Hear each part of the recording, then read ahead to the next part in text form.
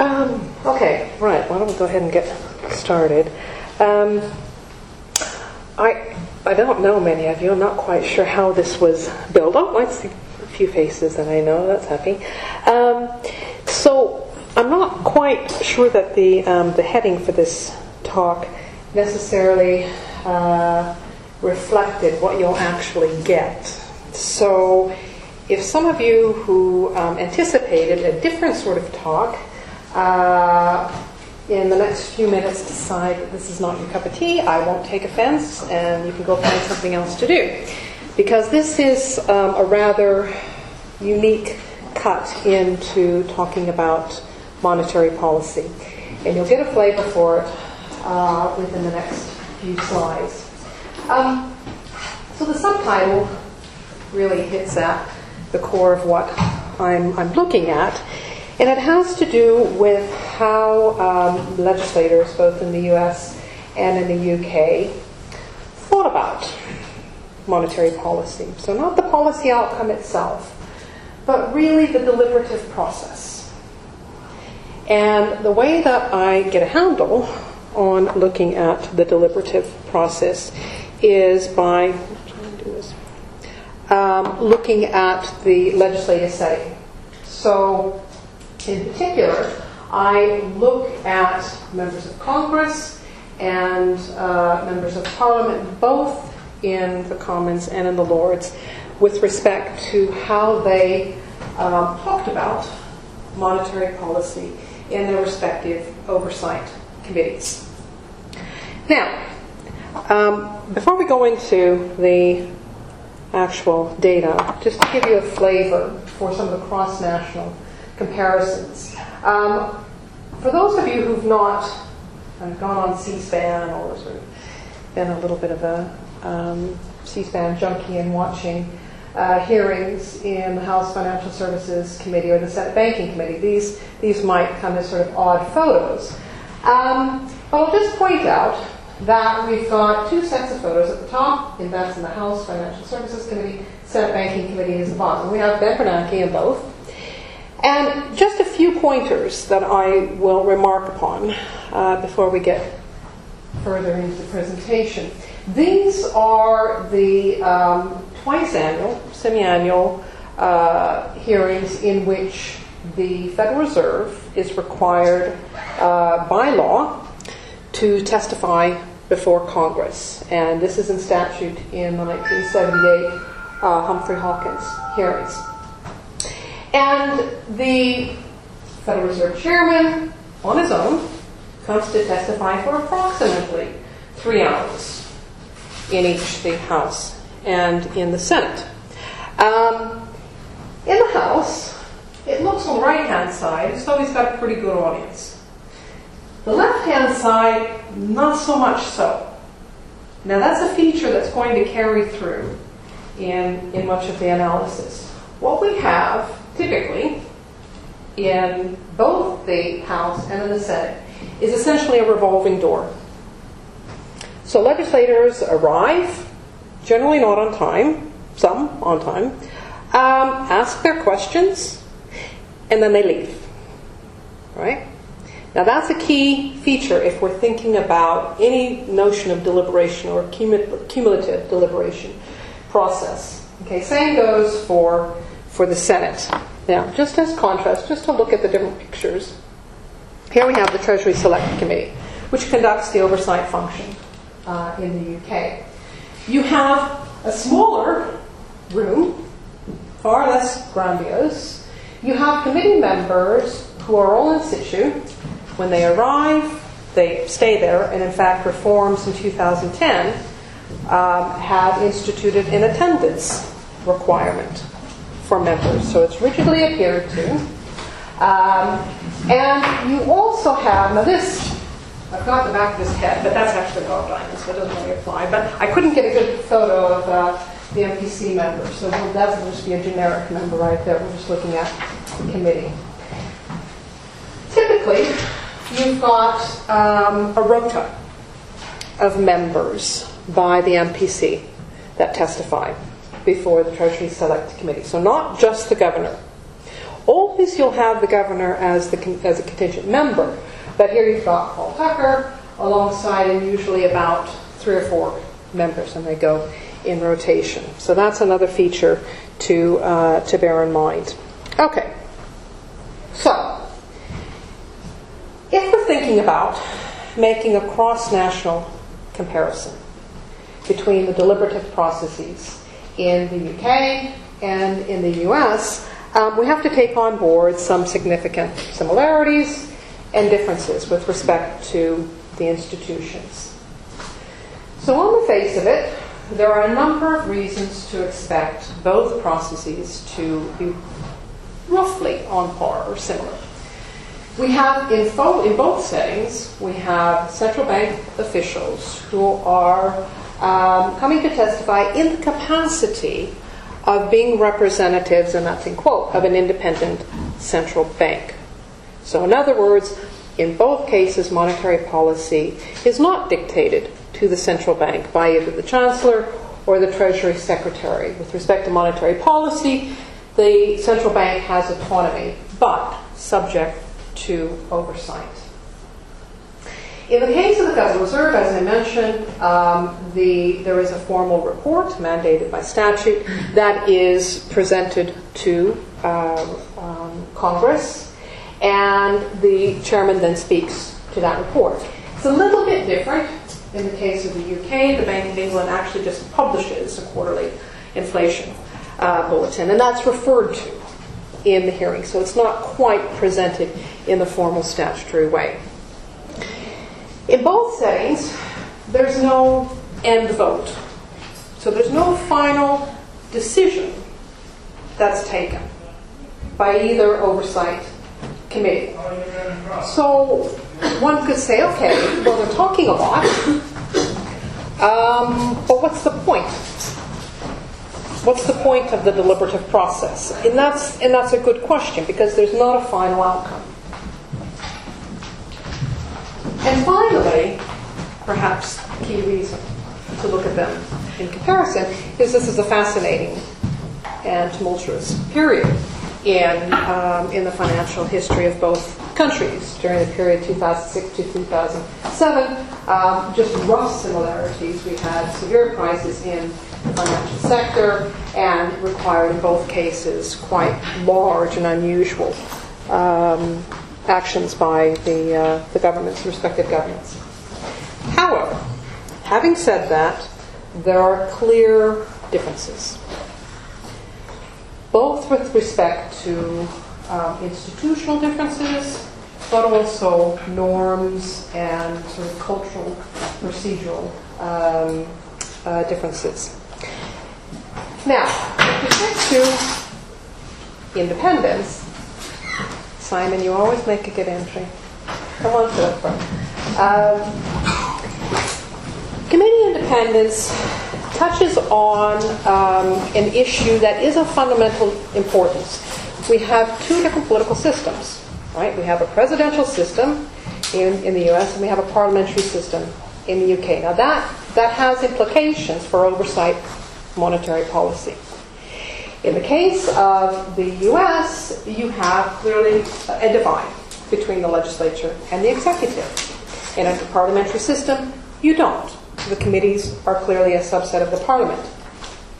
So you might expect on the surface, you might expect greater independence in the US case, because you have the 3 branches of government. You have a federal system. Maybe.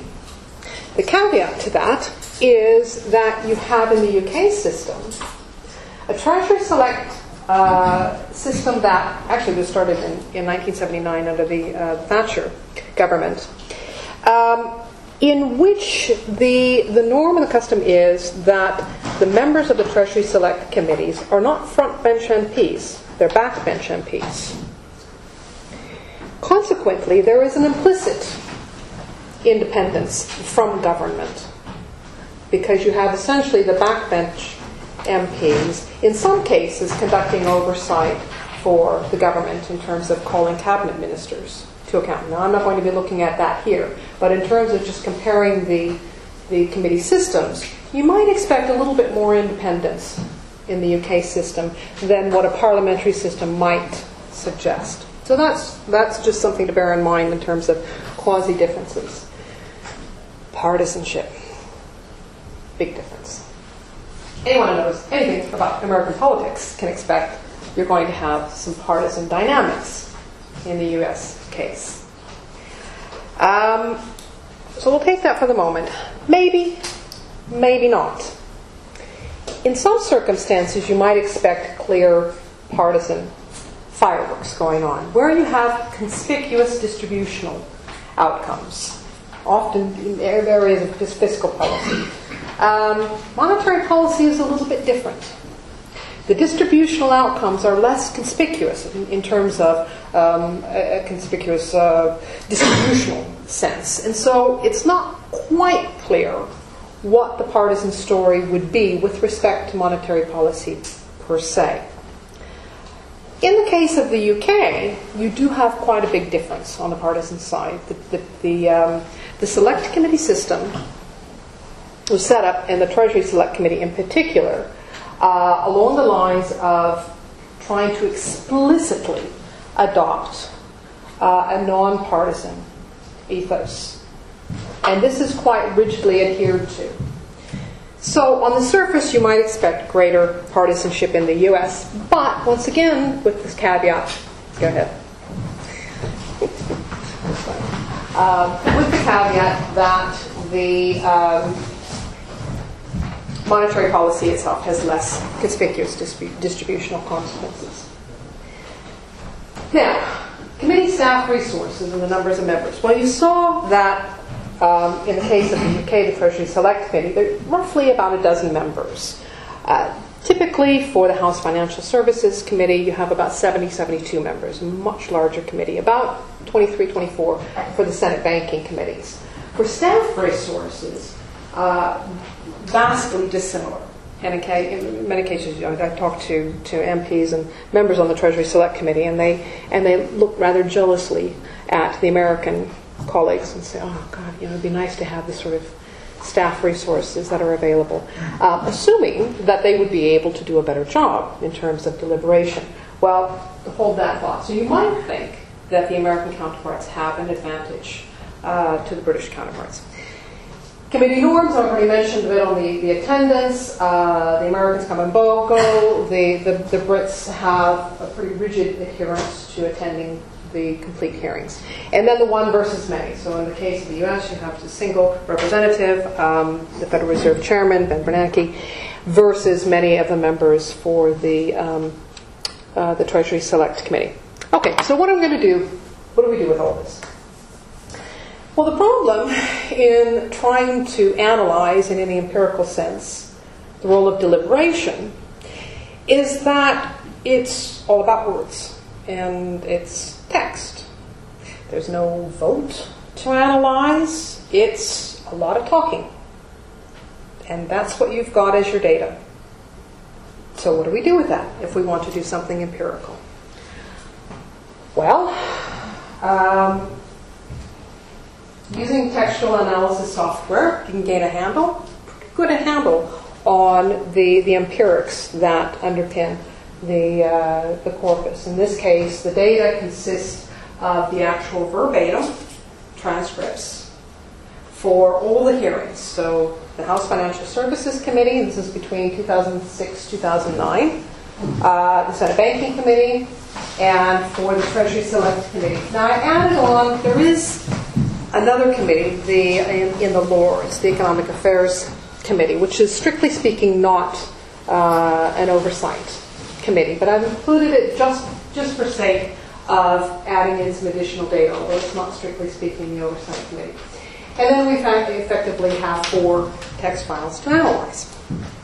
All right. So what does the methodology do, and what are we seeking to do? Well, essentially, we're trying to assign numbers and statistical significance to arguments and to ideas, and ideally to the entire deliberative process. Now that's not an easy thing to do, to essentially quantify ideas and arguments. Moreover, what we'd like to do is not only just quantify the ideas as we can detect them, but we'd also like to know, with some degree of statistical significance, the extent to which certain speakers, either by name, by party affiliation, or perhaps whether they're an internal member of the MPC or an external member of the MPC, or the Fed chair versus a legislator, the extent to which that member and his or her type speaks to certain themes or certain ideas, certain arguments. And we would like to be able to then assign statistical significance to that. So that's essentially the task in front of us. Now, with that task in mind, currently in political science, there are two ways to approach quantifying any textual analysis or a large amount of text. So one way, and it's called topic modeling,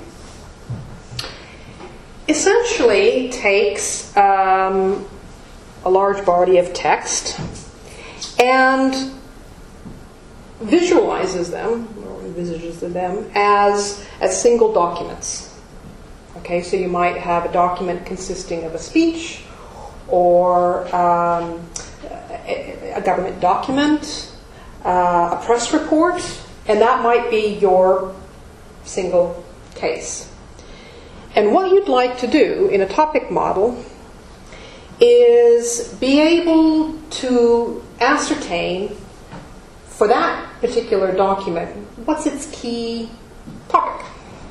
All right? Another way to think about this is if you imagine that you've got a bag of or a set of recipes. All right?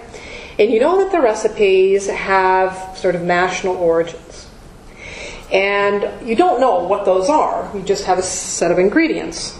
So you might have, you pick up one and has something, about garlic and pasta and tomato sauce. And you're like, it sounds like it might be Italian. So you put it in the Italian stack, okay? And then you have another, and typical ingredients are rice and soy sauce and bean sprouts. So that sounds like it might be a Chinese one. You don't look at the rest of the ingredients. You just then put them into the different topics. That's a topic model. I don't do that. A second approach is a thematic approach.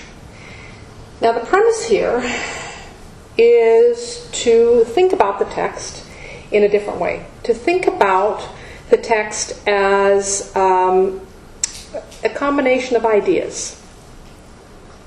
Okay, so that people are in a legislative setting making arguments. Now, a single person might be fixated on making a single argument, or a single person might be multifaceted in making a number of arguments. And we're not particularly concerned about that for the moment. Here, what we're trying to do is extract the themes, whether they come from a single individual, whether they're scattered across a number of individuals. So, using the same sort of analogy here, is imagine that you are thinking about opening a restaurant. And you decide to acquire a number of reviews from restaurant critics. Okay? So you have a number of reviews, and you note that some of them are talking about the cuisine, and some are talking about the ambiance, and some are talking about maybe the location of the restaurant. And you're not particularly talking, you're worried about who's saying what at this point. You're simply trying to capture the themes. Well, that's what a thematic approach tries to do. And by doing so, one of the core features is to look not just at kind of a bag of words in a univariate distribution, but looking at words in context. So in some sort of bivariate, at least co-occurrence, conceptualization of the word association. So I borrowed this from, actually, Sunny La, who is in the social policy department. And he's actually one of the software initiators of ALSES, the software that I use. And so if you want to visualize it, it's basically taking the corpus, you've got a number of different themes, sort of context units within the themes or the phrases or the sentences, and essentially the software breaks them into classes. Okay, so in sort of, if you say, when I say feeding, what do you think of? And you interview a number of people, and you can like, well, breastfeeding. You didn't think you'd come to a talk on monetary policy and hear about breastfeeding. But anyway, so somebody might say breastfeeding, or you think about food, or you think about the preparation, or about the dining experience, and those come out as the different and distinct classes. Right, so the 4 steps in the approach taken here is essentially, first step being to break the category into, or the vocabulary into different component parts. So subject, verb, phrases, dependent phrases, and so on.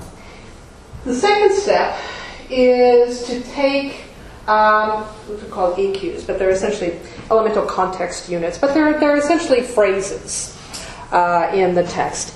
And then lematize them, in other words, truncate them. So you might have the word institution or institutionalize and institutions, and that might be shortened, lemmatized, or stemmed into institute, part of it. And then there's all categories together.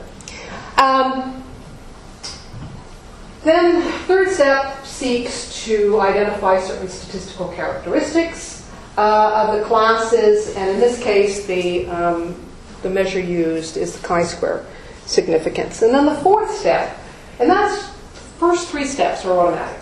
The fourth step is, from the point of view of the researcher, the hard part. All right.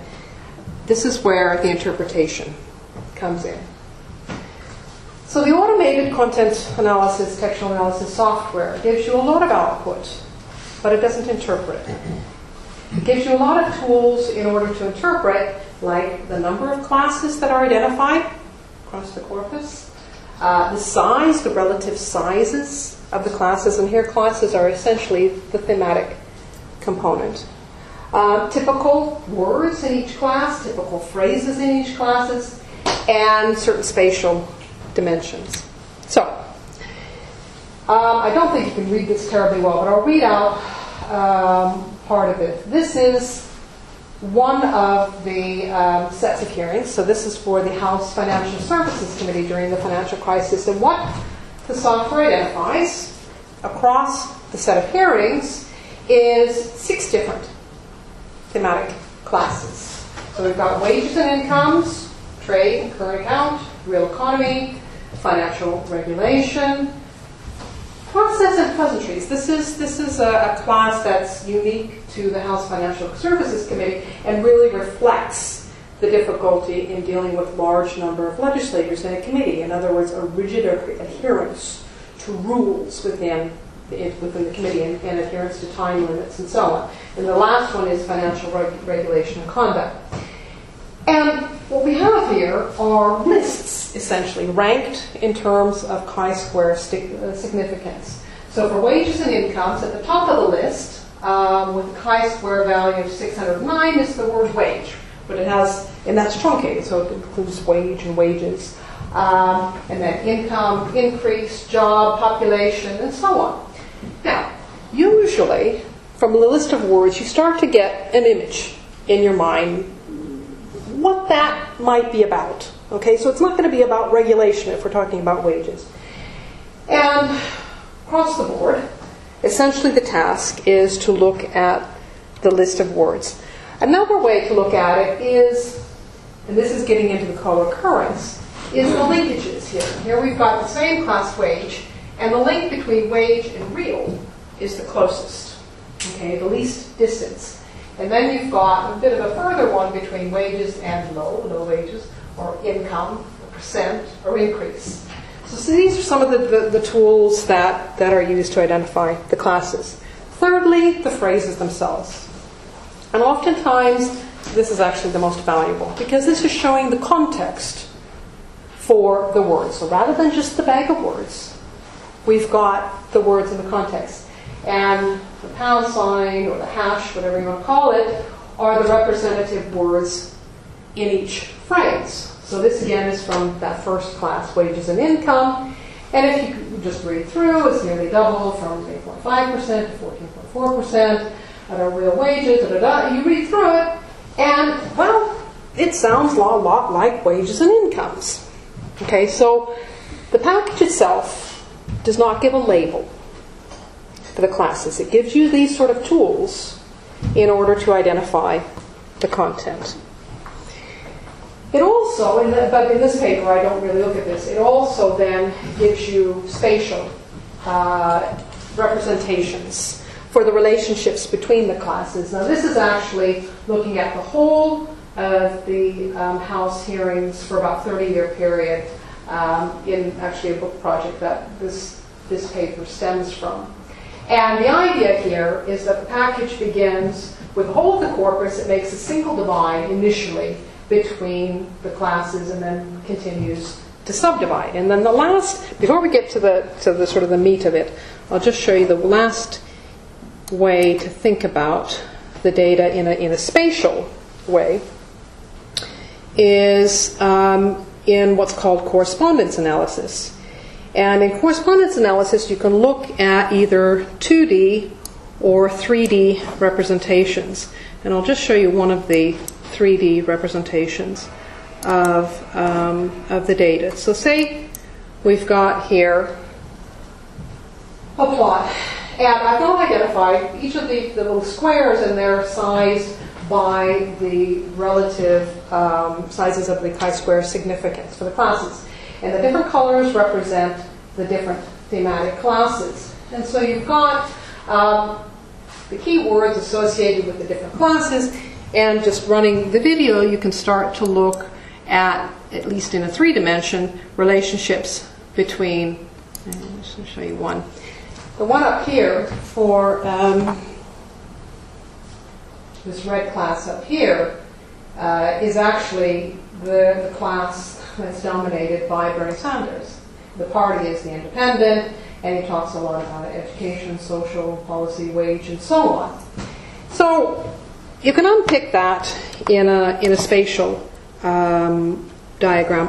In this paper, I don't do that, but it's one way to sort of unpack the data. Okay, so here we're getting to the meat of the analysis. What do you find? These are the summary statistics across the board. We've got, as I mentioned, the 4 committees: House Financial Services, Senate Banking, Treasury Select, and this is our kind of our oddball, just for basis of comparison here. Now, the word count in the first 3 is roughly on par. They're not hugely dissimilar. Obviously, it's much lower because there are only 2 committee hearings here. So we're just really setting this aside for the moment. The TAG indicators simply indicate the, let me show you that. If I can write on something. How the files are constructed, I'll just write it down here, is that, so you've got a series,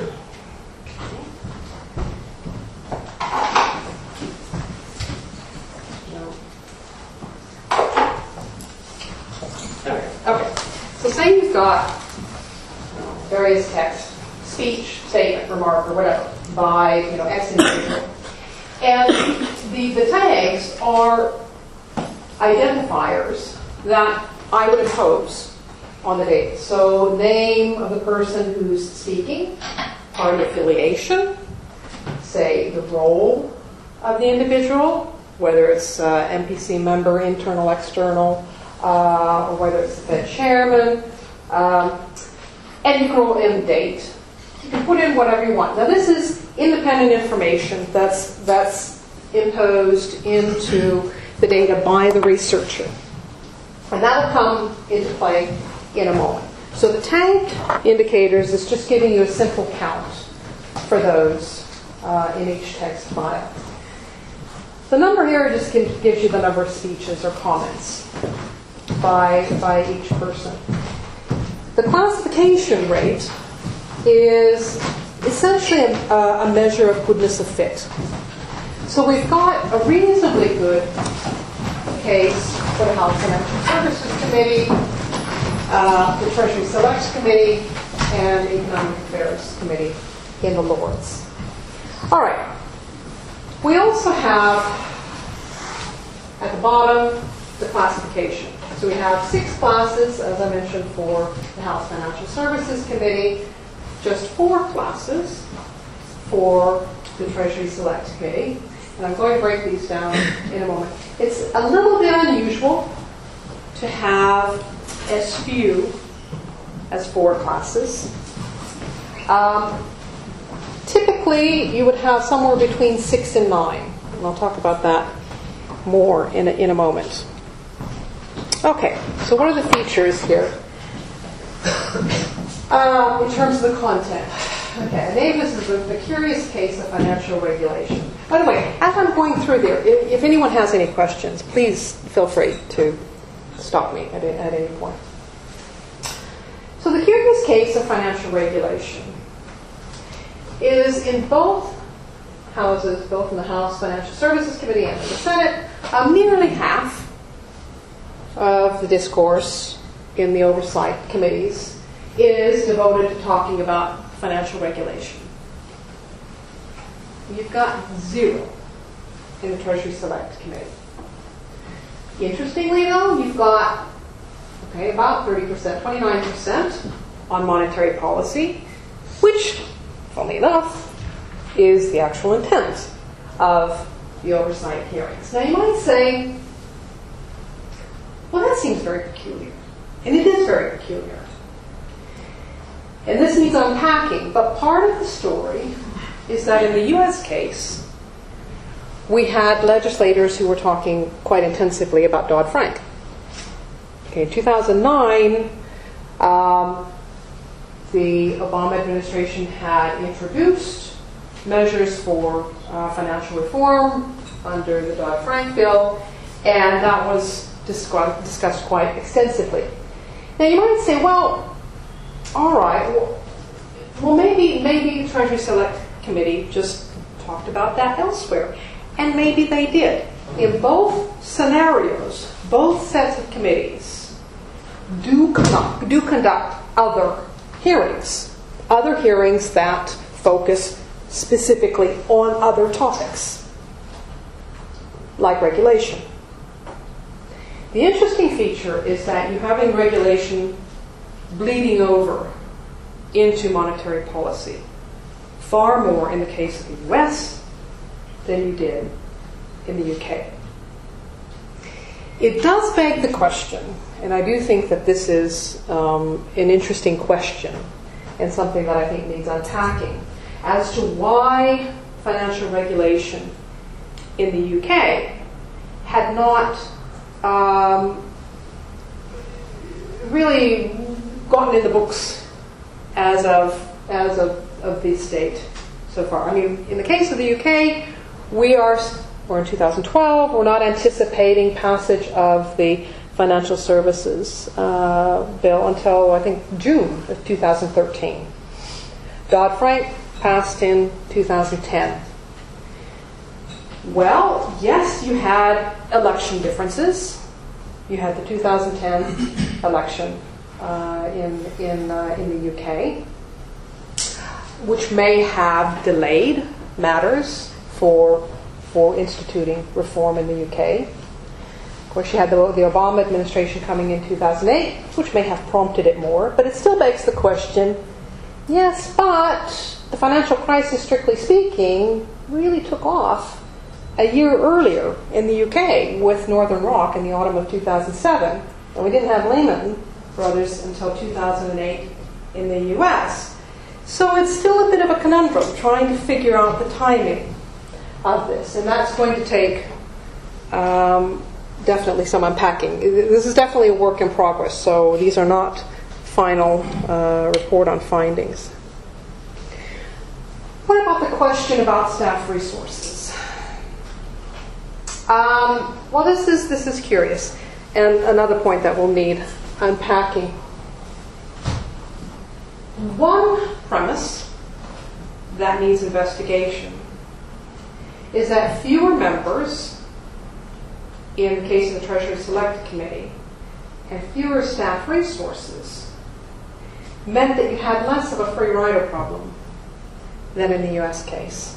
So members who showed up here were really expected to have done their reading, to be able to conduct their interrogations informatively and without the assistance of staff lists of questions.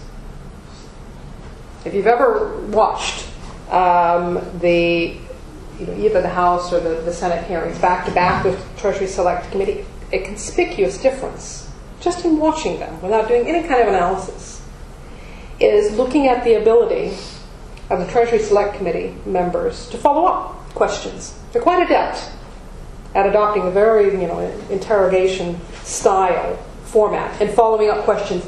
And moreover, not following up their own questions, but also those of previous questioners on the committee, because they're all sitting there through the duration. Whereas in the case of Congress and congressional committees, you have members asking their questions with little or no follow-up.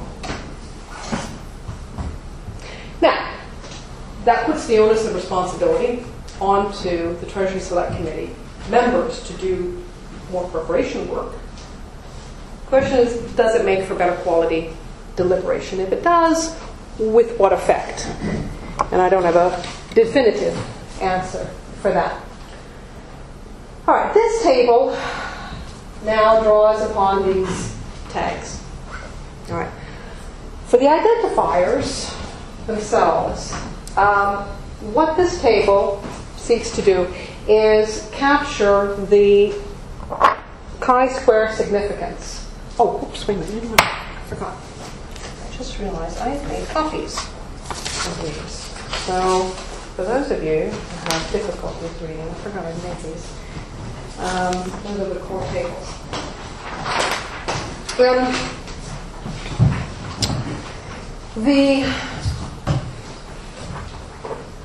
This table, just to kind of walk you through it. In the brackets after each tag, and we've got party tags, we have the role, so whether it be the chair or the member. We've got name tags for the individuals. We've got the dates, but I don't include the date tag in here. And in brackets after each tag is the actual chi-square value. And the way to interpret that is for a 5% statistical significance, the threshold is 6.6 because it's 1 degree of freedom, and 10.8 for 1%. So, and I'll walk you through these in a moment. Let me just say one other overarching thing. This first line gives you the numbers of members. So for the House Financial Services Committee, roughly 70. As I mentioned, it's a bit of a revolving door, somewhere between 39 to 50 attending at some point, not even at a given point in time, but at some point in the 3-hour time frame. There's no attendance list at all for the Senate, so we can't really do much there. Much smaller numbers for Treasury Select Committee and for the Lords Committee. Okay, right, so we'll break this down. What do certain types of members tend to focus on? Well, it's perhaps not surprising that legislators in both countries are keen to talk about jobs. Highly sensitive, politically sensitive. So that's not hugely surprising. Although one thing you do have to bear in mind is these are oversight committees for monetary policy. And in the U.S., you've got a dual mandate, bear in mind. So you've got both the inflation element and you have the growth element. You've got the dual mandate, but you've got a single mandate in the case of the UK and an explicit inflation target. So that's quite different. So the fact that you still have a focus on labor markets in spite of having a single mandate is interesting for the UK case. Nonetheless, having said that, if you look at the levels of chi-square significance, you've got quite significantly higher levels in the case of the US than you do for the UK. What's also really conspicuous here is that just looking at the US case is you have no significance for Bernanke. A little bit of a one-sided conversation. Okay, a little bit of discourse here by external MPCs. So that was Blanche Flower, our homegrown Tim Besley, and Andrew Sentence. So those were the external MPCs. What about the partisan story? As we may have expected, although we weren't entirely certain, we've got a partisan story to tell here, quite a significant one, with clear partisan significance for Democrats, Republicans, for wages and incomes. We'll sort of set this aside here. This is this unusual class that focuses on keeping time for the rules and the procedures within the House Financial Services Committee. In the Senate Banking Committee, once again, when you're talking about the labor market, for regulation here, equity injections, the Republicans were more sensitive to that, perhaps so, because that raises solvency issues there. The numbers are less sizable in terms of the levels of statistical significance. In fact, well, excluding the Lords Committee, you don't even get a 1% level of statistical significance for the Treasury Select Committee, whereas you do for both committees in the U.S. All right, number of features here. So what does Bernanke talk about? Well, he's not talking about labor market, not to any significant degree, but he is talking about inflation projections. Well, that's not surprising, and that's in the Senate. And he's also talking about the conduct of financial regulation in the House. And in both those two cases, he's really dominating. All you have one other member at 5% significance, 6 members for financial regulation, but for the most part, those are the two classes that Bernanke dominates. Well, actually, no. I actually should have done an arrow down here. Conduct for the Senate as well.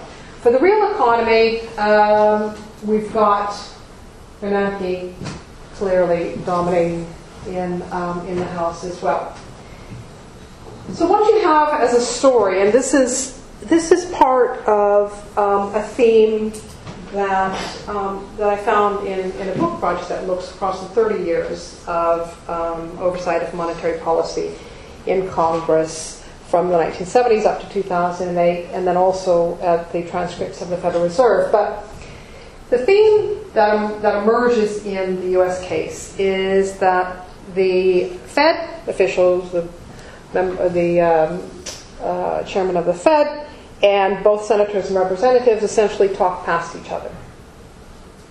All right. For the most part, you have Bernanke and before him, Greenspan and Volcker and Miller and Burns talking about the guts of monetary policy. And most members of Congress don't go there. Across about a 30-year period, only 8 or 9 members of Congress in both houses actually got into the guts of monetary policy, and those were typically the chairman or the ranking member of the committees. The other members talk about labor markets, they talk about fiscal policy, things like, Chairman Greenspan, don't you think the administration's stance on Social Security ought to be, don't you think that energy policy ought to be? They tend to divert the conversation elsewhere. So, you have ships passing in the night. Interestingly enough, in the case of the Treasury Select Committee, you've got MPC members, whether they be external or internal members, in all 4 classes. A little bit less so in labor markets, but nonetheless, you've got the external member tags there. You've also you have some degree of specialty for the deputy governors and for the internal and external MPCs. So we have Charlie Bean, perhaps not surprisingly, having strong statistical significance for real economy. We have Rachel Lomax talking about monetary policy framework. Now this is quite intriguing. I think this is rather a neat finding, particularly in light of what may or may not be announced on December 5th. We have Paul Tucker aligning with Mervyn King quite nicely in the same class in talking about issues of liquidity, bank lending to the banking system, Bank of England's lending to the banking system. So closely aligned there in terms of their areas of focus in the oversight hearings. Now, this last bit of analysis looks at, and let me try and explain this. It's essentially introducing, trying to hold constant. So taking a single member or a party affiliation, one of the tags, and saying, okay, I'm going to hold this tag constant and let everything else vary in order to ascertain what is statistically significant about what that individual or about what that party focuses on. And that's what this table does in a very, very, very preliminary way. So all this is looking at is just looking at the weights, which at least tells an interesting story. So the question here is, how do we distribute the relative weights of the discourse between, initially first, the central bank spokesperson and the legislative members? So we've got, in the case of the House Financial Services Committee, Bernanke constituting about 46% of the discourse, and in the Senate about 51%.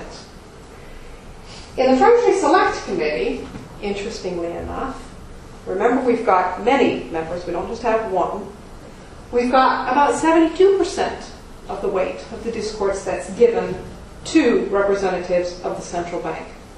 So they're talking a lot more than the MPs are talking. If you take out, or look at its opponent by Mervyn King, by the government, it actually works out about the same as for Bernanke. So basically, that added 22% is the effect of having more members in the discourse. Now the question is, what does that matter? And how do we explain it?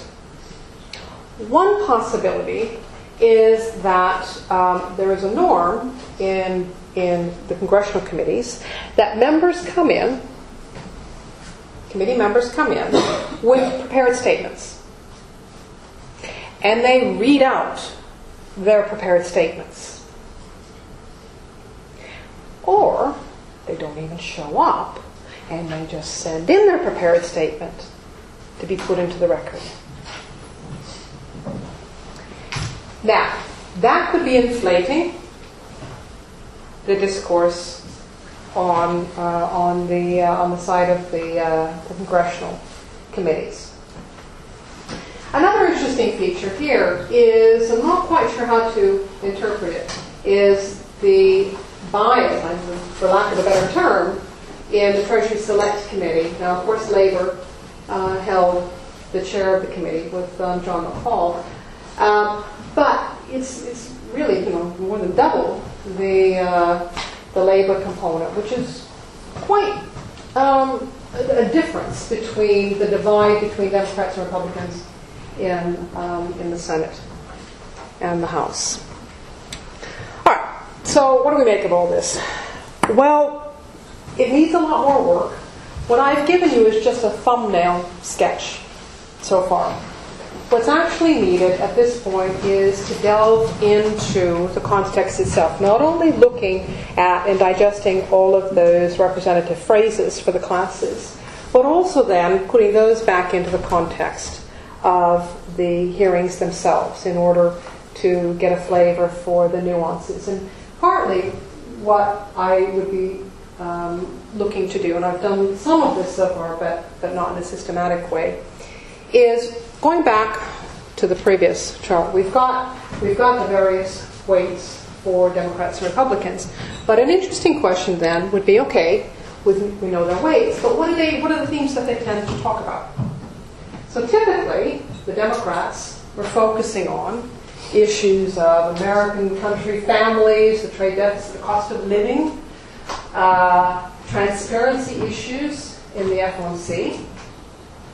And quite a bit different. Republicans were interested in the Dow, bank regulation, business lending, stress tests, risk management. And that shows a clear difference in partisan areas of focus. Interestingly enough, perhaps it's less conspicuous, or maybe it's equally conspicuous. I'm not quite sure yet how to interpret this for the Treasury Select Committee. You've got the chair clearly governing more of the discourse in terms of the process and the pleasantries for the committee, for the Treasury Select Committee with McFaul. But you've also got more of a focus on labor markets, which perhaps would be expected, compensation issues, whereas conservatives more interested in insolvencies, the value of sterling. I think this simply reflects the oddity here for the Liberal Dems, reflects the small numbers in their areas of focus. But it does come down to questioning the issues of the mandate given to the central bank, whether it ought to be single or a dual mandate. In short, in terms of some preliminary conclusions, although it's just a thumbnail sketch, I suspect that I will have a good case for better quality deliberation in the Treasury Select Committee. The tricky part will be saying, okay, so what? If you have better quality deliberation, does that matter for oversight? Does that make for better oversight? That's more difficult. I think there's a clear case that the institutional features and the norms definitely shape the deliberation and the content of the deliberation. Again, how do you then link that to the actual outcomes? That's also a trickier issue. Both in the case of the U.S. partisanship matters and the stress put on non-partisanship in the Treasury Select Committee matters. Exactly how that matters needs unpacking. And finally, numbers matter tremendously for deliberation. I think probably linking back to the quality of deliberation. And that's it.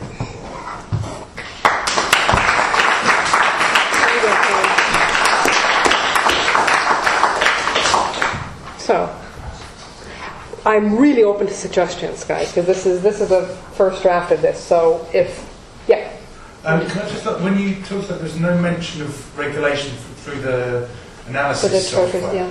Have you done anything that, for example, from interviews that would indicate it came up but it wasn't highlighted by the software? Yeah. What I would like to do, but this is the trick actually when you talk about packaging it into a single article. But one of the things that I'd like to do is talk to the members of the Treasury Select Committee.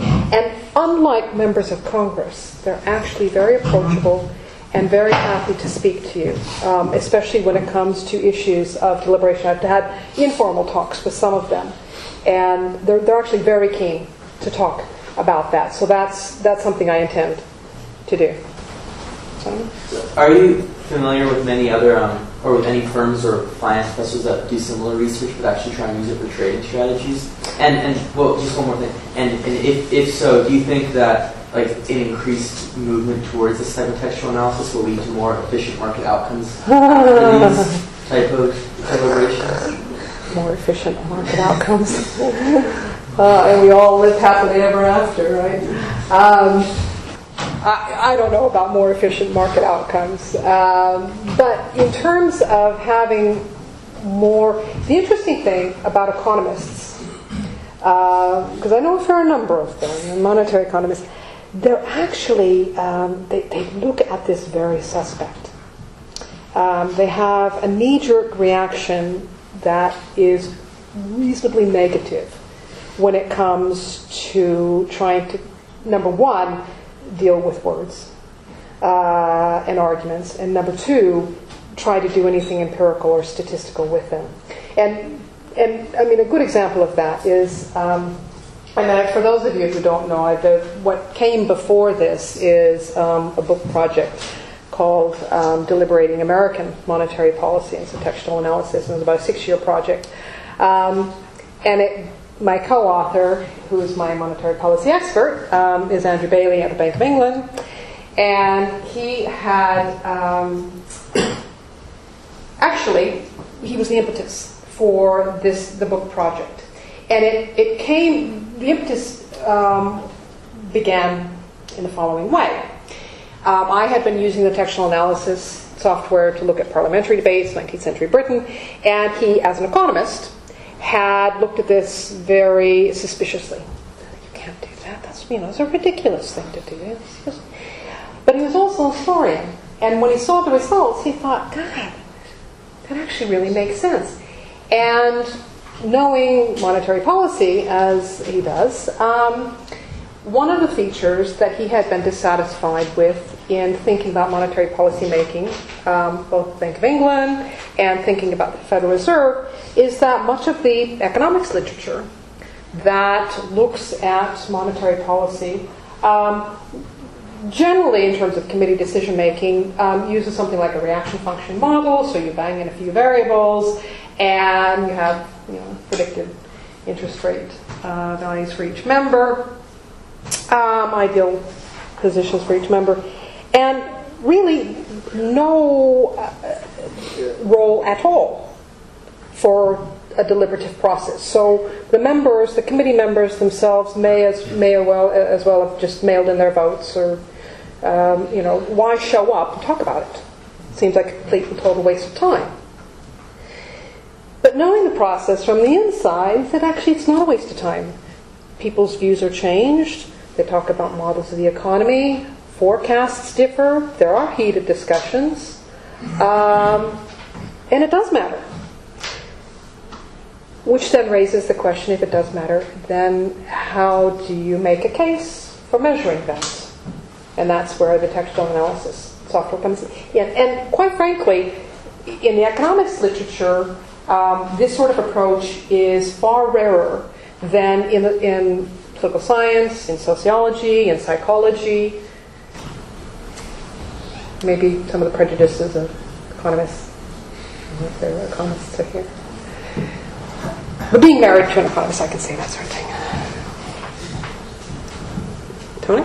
Sharon? Yes. I'm sorry I missed the beginning. I was at Parliament with the Select Committee. Oh, there you go. But you compared, forgive me if you've answered this in the early part of what you said. You compared two sets of processes by committees that are in very different political systems.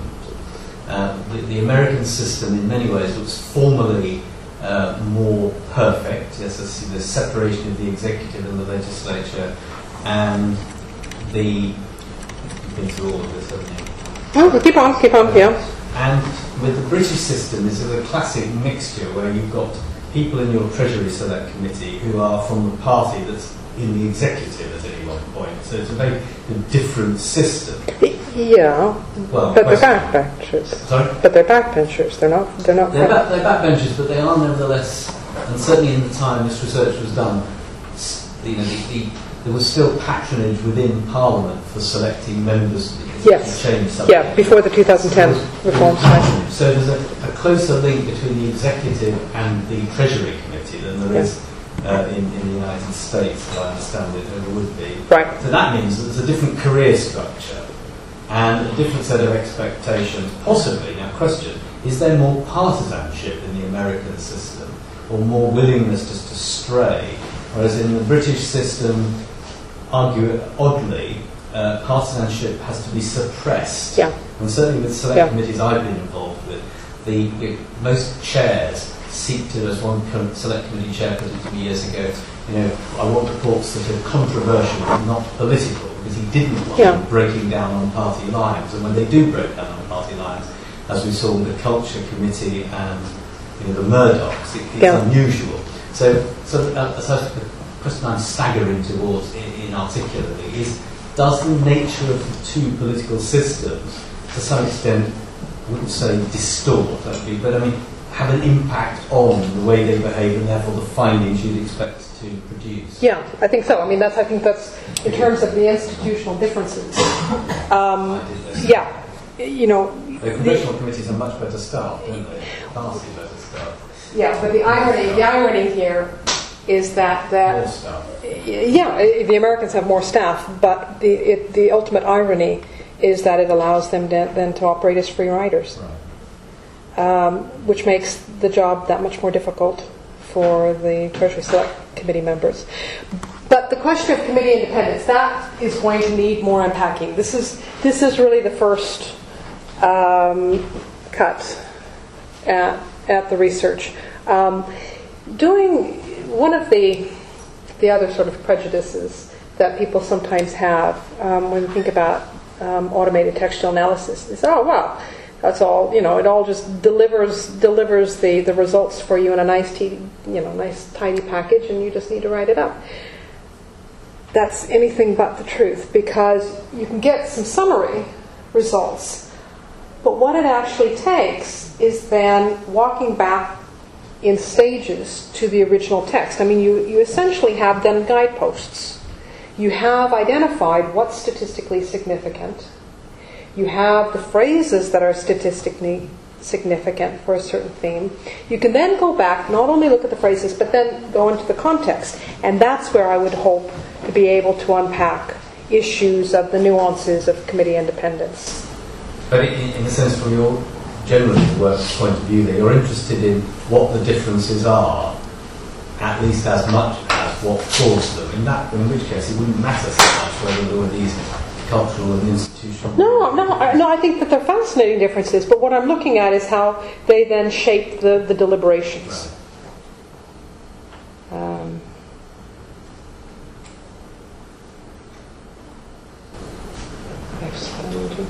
We thought about including, just to sort of try to measure the impact or quantify the impact of committee deliberations on public opinion.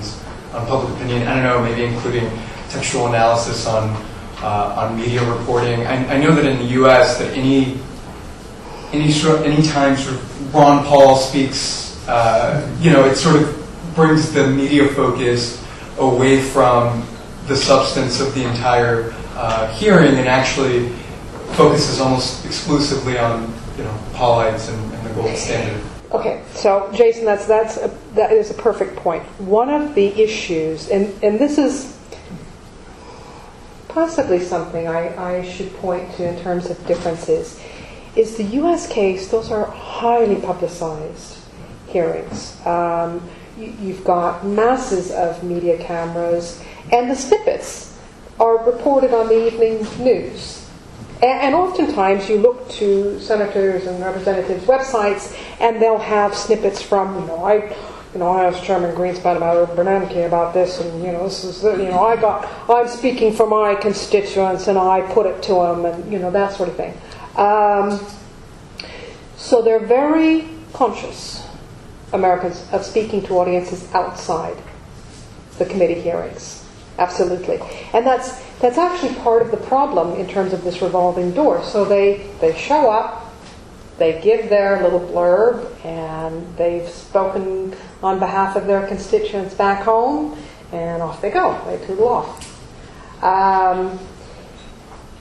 And that's very different for the Treasury Select Committee. Now, having said that, we saw this in the case of the LIBOR hearings over the summer. There has been more attention, more media attention. I don't have an empirical measure for this, but my sense is, and maybe Tony, you have some views on this, is that it's still nowhere near in the getting into that sort of media circus that you've got.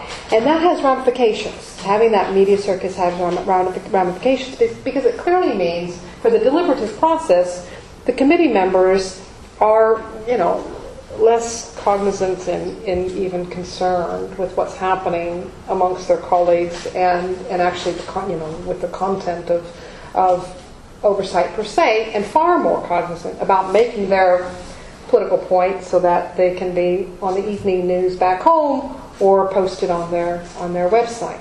Yeah, just to follow up on that, how can you track the difference between rhetoric and intent? So if you've got someone just banging on with a political point over and over again, does that kind of correlate in any way to intent and the outcome of the process? That's a really good question. And yes, it's along the lines of also how do you capture persuasion? How do you know whether rhetoric actually persuaded somebody? And to do so, you've got to actually get inside people's minds. And we're not very good about doing that.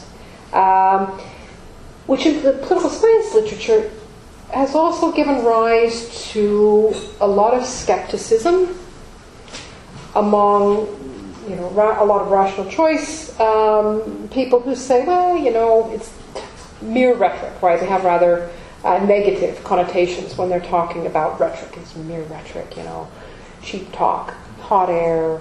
It all doesn't really mean anything in the end. Now, you can say that, and then you can often find immediate exceptions. Okay, let me give you an exception, a recent exception. Think about the recent presidential campaign, Romney and Obama, and the statement of the 47%.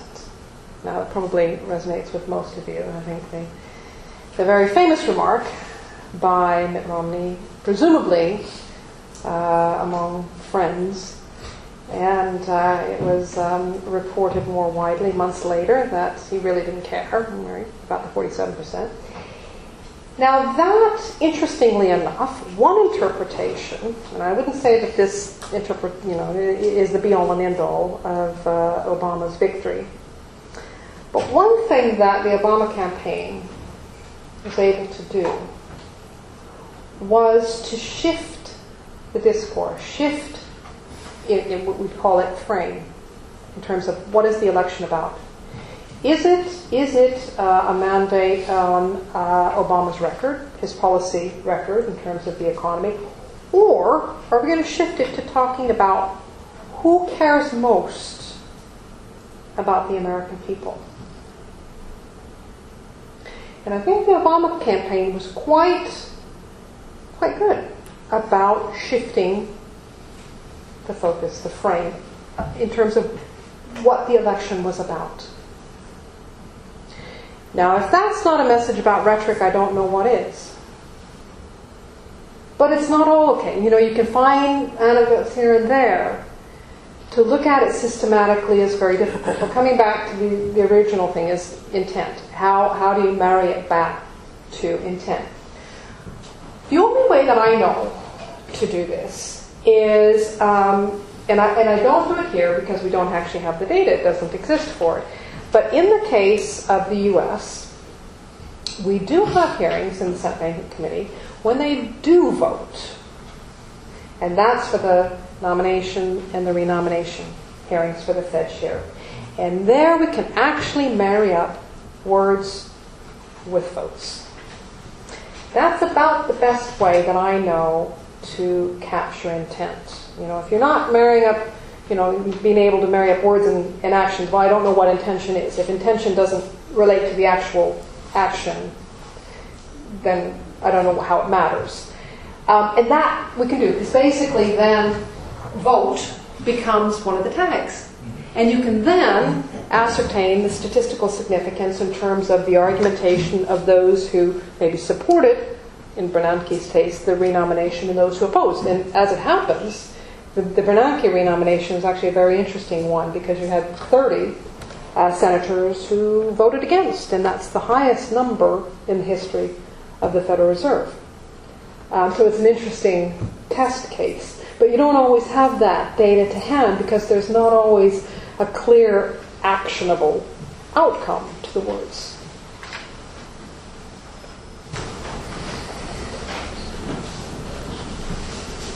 Can I go back to the previous point about, it seems to me, in having never studied the American government system, so this is a heroic outsider's view, that the way in which congressional committees operate looks, to British eyes anyway, and therefore I think it contains some of the elements of theatre that the House of Commons, the chamber of the House of Commons represents, for things like Prime Minister's question time and the question times more generally.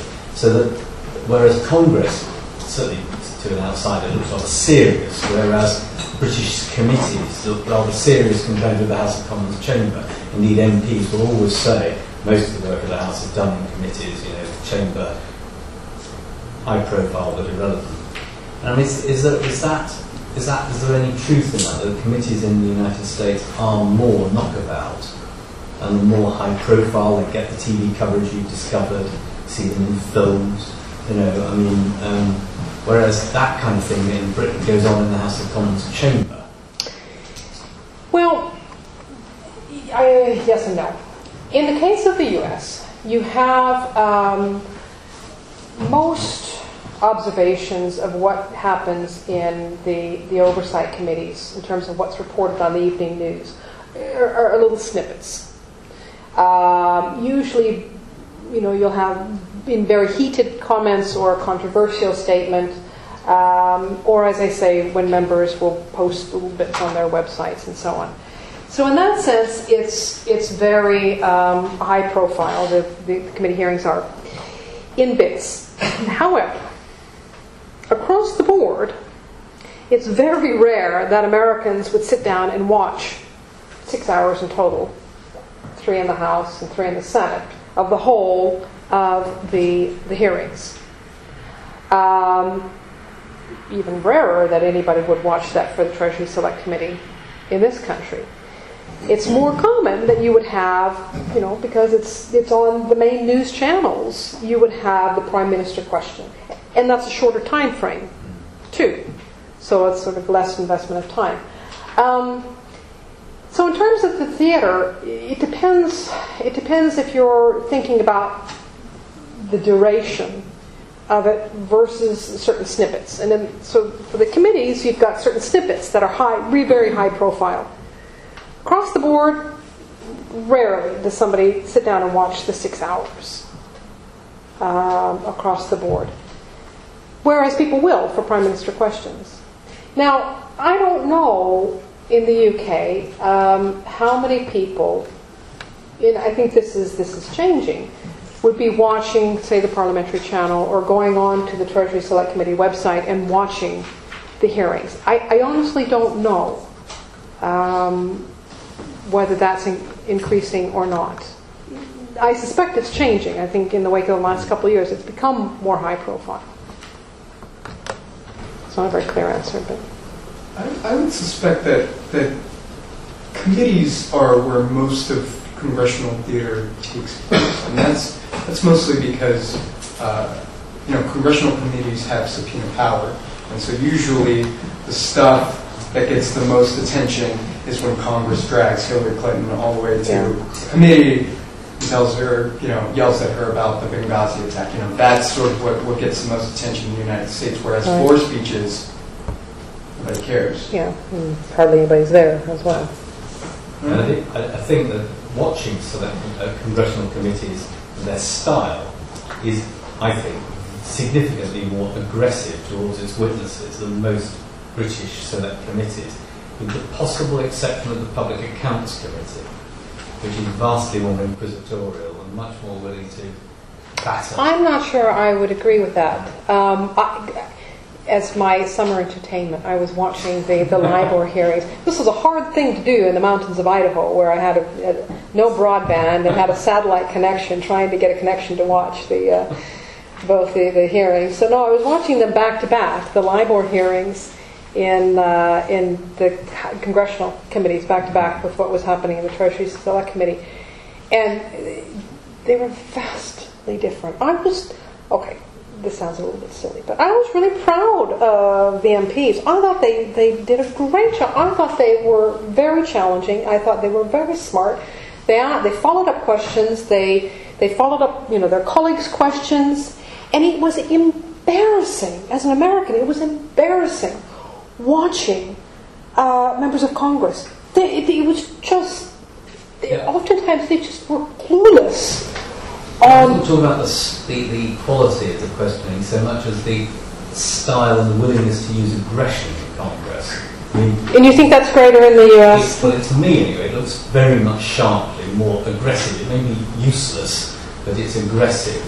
And it might have to do with the subject matter, because it certainly is less aggressive when it comes to monetary policy, because most of them don't understand it. There are very few economists in Congress. They don't understand it. So they're loath to look like idiots and ask a question that would make them look foolish, and so they don't.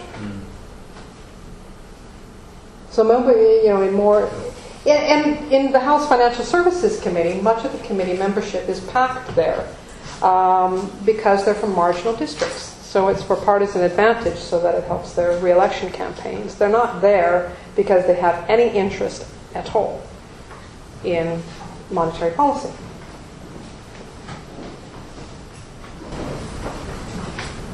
In terms of the two systems, do you have a view as to how monetary policy would have changed in the last 4 or 5 years? I mean, would it have an impact on monetary policy at all?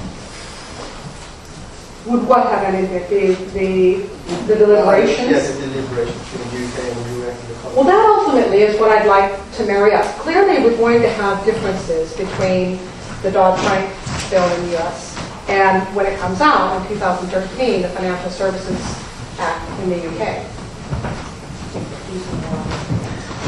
And you are going to have very clear differences. To try to explain fully the reasons for those, I think, is going to be a large task, but I think one that is worth doing. But I think it has a lot of different elements to it. Do you have a body similar to the FSA? Sorry, go ahead. Do you have a body similar to the FSA in America? No. As a matter of fact, the interesting feature of the Dodd-Frank bill is that it's created something called the FSOC. It's sort of a governing council that is a coordination body for financial stability. But you don't have, of course, the FSA is a dying institution. We're going to have the PRA, the Prudential Regulation Authority, and then the FCA. So in terms of a single agency that will emerge in 2013 in the UK, whose mandate is to take responsibility for financial stability in the UK, you do have a single body. You've got the Financial Policy Committee under the Bank of England. You don't have a single body for that in the US, which I think reflects the more fragmented federal system in the US. And so that's a very tangible difference for going on in the future. And these committees, do they typically have like a sort of brief they have to speak to? I'm just thinking here because you mentioned that in the States you had like 6 classes or so, and in the UK you only had like 4, which you thought was quite narrow. And I think partly what that reflects in the US is you've got the dual mandate. You've got the Federal Reserve that's mandated with not only controlling inflation, price stability, but also growth. And those are on equal footing. Whereas in the case of the UK, you've got a single mandate. You've got an inflation target. You've got a subject to that clause that says, to concern other matters. But really, it's a single mandate. And that may be part of fewer classes for the UK. Is there you mentioned a dual mandate. The DOE seems to have a de facto dual mandate as well at the moment. Is there greater transparency in the way the process and in the way the committee members think about it? the BOE committee versus the Treasury staff forecast, and whether is the process very different compared to, say, the Fed? Well, the key difference is that, in terms of transparency, is that the Federal Reserve is the only central bank in the world that publishes its verbatim transcripts from the FOMC meetings. It does so with a 5-year lag, but it publishes them. And the Bank of England's Monetary Policy Committee has never tried to publish transcripts. And I know that it had, when it was first set up in 1998, it tried to agree upon, for the first couple of meetings, it tried to agree upon the transcripts, and the committee members couldn't agree. So they went with the minutes. And that pretty much tells the history. And the new FPC, Financial Policy Committee, is not even trying to go down the transcript route. They're just going straight to the minutes. And in fact, for the the FPC, thus far, they've not had to report any voting at all. There's not been any dissension. So far, it's all been consensual. It'll be interesting to see if and when the FPC members divide, and then publishing those votes may have interesting consequences. So in terms of transparency, coming back to the question of transparency, I was referring to transparency in terms of their models and the way the economic theory that they have, which is towards the conclusion. No, I think they're published that. I think they're quite transparent about that. I mean, the quarterly inflation report, certainly for the Bank of England, is very transparent in publishing those. And the Fed, increasingly, right after the FOMC meetings, is increasingly public in terms of the chairman, Ben Bernanke, giving press conferences, which had not been done prior to April of 2011. So they're moving down a road for greater transparency. I don't think we've got yet to the place where they let the cameras into the policy making committee meetings themselves. Do you reckon that once this research is completed, it could be used to possibly improve the deliberation process? Or how do you think? For Congress? God, I don't know if anything's going to help Congress. I shrug my shoulders in utter despair, thinking that Congress is ever going to improve. One can hope. I actually think that the UK model is pretty good. I mean, I think there's areas where it might be improved, but I actually think there is a lot to admire in having a small size.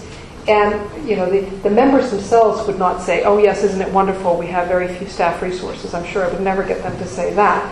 But I actually think that it does put a greater onus on them to work harder. And members of Congress are in an institution that has become so polarized that it is increasingly so, that I think that the role for deliberation is, I don't know if it's wishful thinking. I mean, things can change. One actual feature that could change, and not with that much difficulty, is the committee sizes in the US could be vastly reduced. And that's a simple measure. It might be a political hot potato, but it could be done reasonably easily. That, I think, that single task, I think, would have a significant improvement on the deliberation. Not to be all and end all, but I think it could help. So would you say the objective of this research is maybe to kind of identify sort of a system which would be good, rather than a system which Well, I never thought about it in terms of that, sort of identifying the best system, but one could go down that route. Have you found the evidence that any of the deliberations by the committee had an impact on monetary policy? The deliberations within the committee. In the US. Yes, insofar as the interesting feature about the Treasury Select Committee is that it does not have, this is a direct comparison, it does not have veto power over the appointments for, say, for instance, the governorship of the Bank of England, whereas the Senate Banking Committee does, right? Now, having said that, in this period leading up to an announcement on the next governorship, one feature that does matter is how the candidate, whoever that candidate might be, would be received by the Treasury Select Committee. Now, that's not to say that he or she would be vetoed because they don't have that power to do so, but they could be given a rough ride. And the Chancellor and Prime Minister would want to avoid that. So it's a more subtle, I suppose, power that they have. Less hard and fast than what you would have. And that has an effect on appointments. It also has an effect in terms of less monumental decisions. The Treasury Select Committee, is holding hearings quite frequently. And in the minds of the policymakers at the FSA and at the Bank of England is, okay, if we were called to account, how would we defend this? And that is in the back of the minds. That is clearly there. Because they are held to account. It's kind of, I suppose one could imagine a research project where you could get a handle on that. It'd have to be a pretty carefully designed one, but I think you could.